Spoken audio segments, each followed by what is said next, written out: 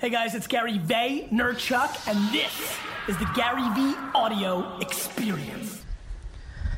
It's an interesting time in the business world, or in the debate of the business world and the work ethic world and the work-life balance world. There's just been a lot written by me and video produced by me and others about their belief in hard work and the hustle and crushing it. And obviously there's been a lot of conversation in the other direction around, the putting workaholics on a pedestal and work and the values of family time. And I guess, something is finally synthesized for me, and I guess I think of it as sports, which I like so much. I'm sad and intrigued and trying to figure out those athletes that go so hard, are willing to elbow somebody in the eye, do everything but cheat to win a championship. Just leave it all on the line. And then, and who that same guy or gal is off the field can be very, very different. It's, I guess, how I've thought of myself, which is, look, in the business world and things of that nature, I just want to go hard. It is type A. It is hardcore, trying to win. And off the field, it's a lot more motherly kind of, feeding off of the things my mom taught me and my natural DNA, and it's very comforting. And a lot of what I do, even on the field, is EQ based and things of that nature.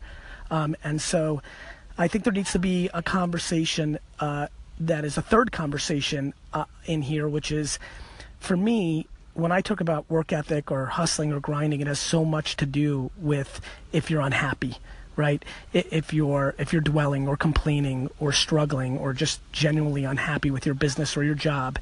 And I do think work ethic is something that's very controllable. I think that we've made everything A and B. Much like the political world, I think it's important for us in the entrepreneur space and the media space to try to find that middle bucket, a different plane to conversate on, which is, can we put this in the box of if you're happy, then you're good? Whether you listen to somebody who thinks you should work an hour a week or if somebody thinks you should work 120 hours a week, they're both completely irrelevant because you're happy. You've won.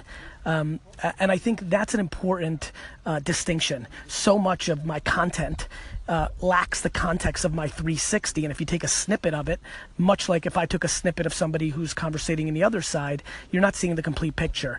So much, if not everything, that I put out is for the people that are complaining and dwelling and struggling and are unhappy.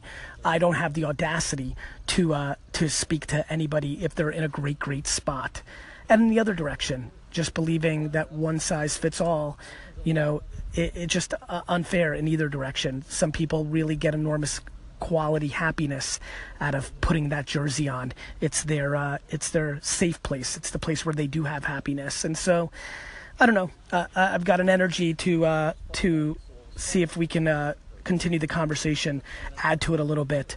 I think in this world of headline reading or one snippet or one blog post or one Instagram picture with a quote, we're jumping to way too many conclusions. And so I'm going to use this anchor post to point to make sure that nobody's confused, which is, one, first of all, I don't think I'm shit, so take my 2 cents and do what you want with it. Number two, my content, at least forever and forever, is going to be predicated on the people who are struggling, complaining, and are trying to find a different way out. And so many, work ethic is a missing ingredient, and I'm a passionate believer of it, and that will never waver. It just won't.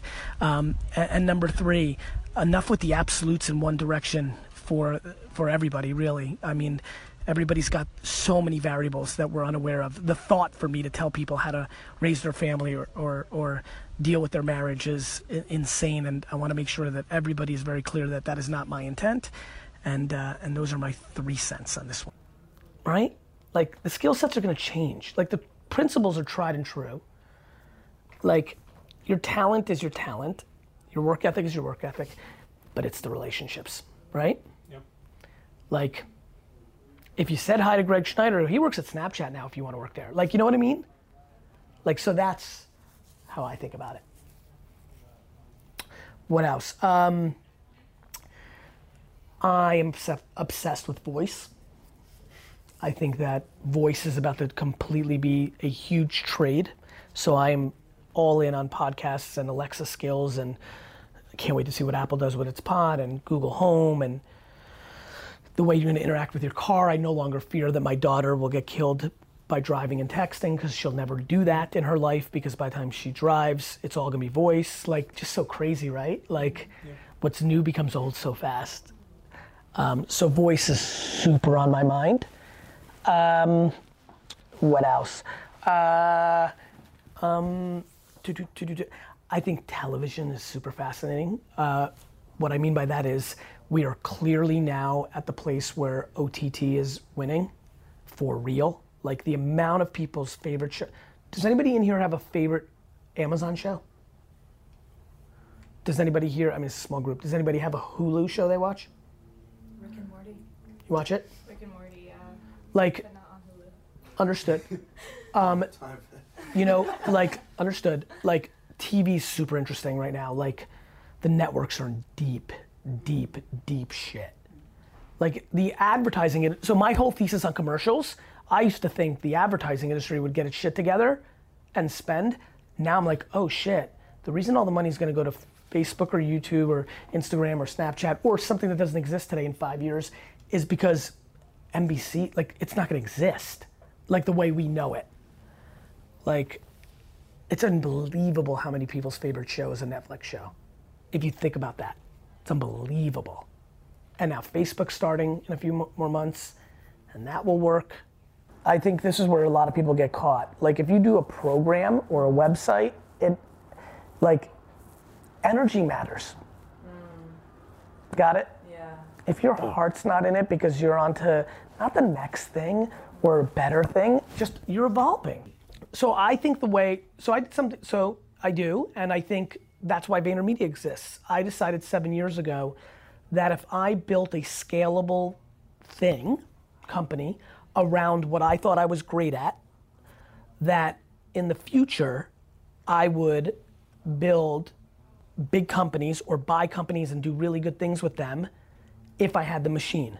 So it's funny, you know how I talk about, and maybe you've heard some of this if you consume any of my content, like, hey, with your 20s, you have to eat shit and build a foundation and save and live in a shitty place. I'm ironically doing that. When I started VaynerMedia, I was rich and successful. And this is a shitty business.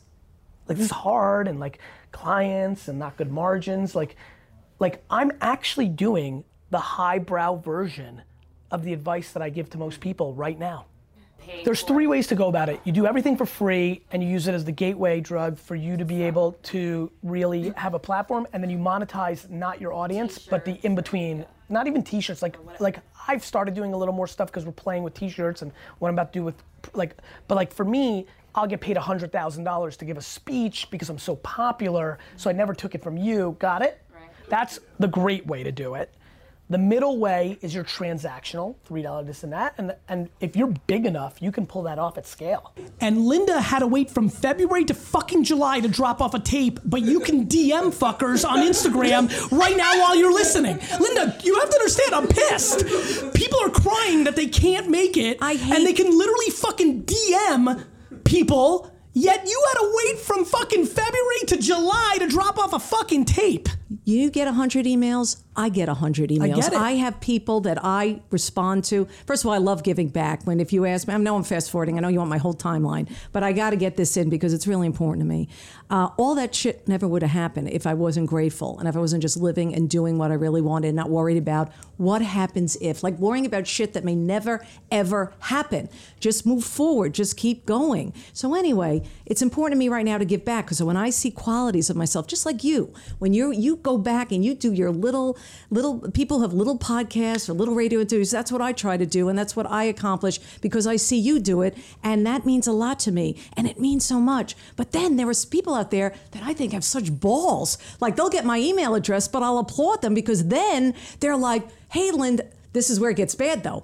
There was this one woman, got my email address, all right, true story. Great, I'm ready to applaud, I'm ready to reply back to her. Hey, wow, great, looking to help, what's your story? Then she says, hey, is it okay if I send you my resume so you can hand it to somebody?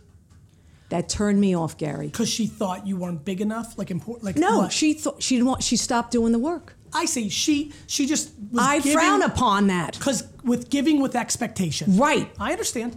Why don't you pick my brain? You have my attention. You're a fucking Hall of Famer. Right, and it's legit.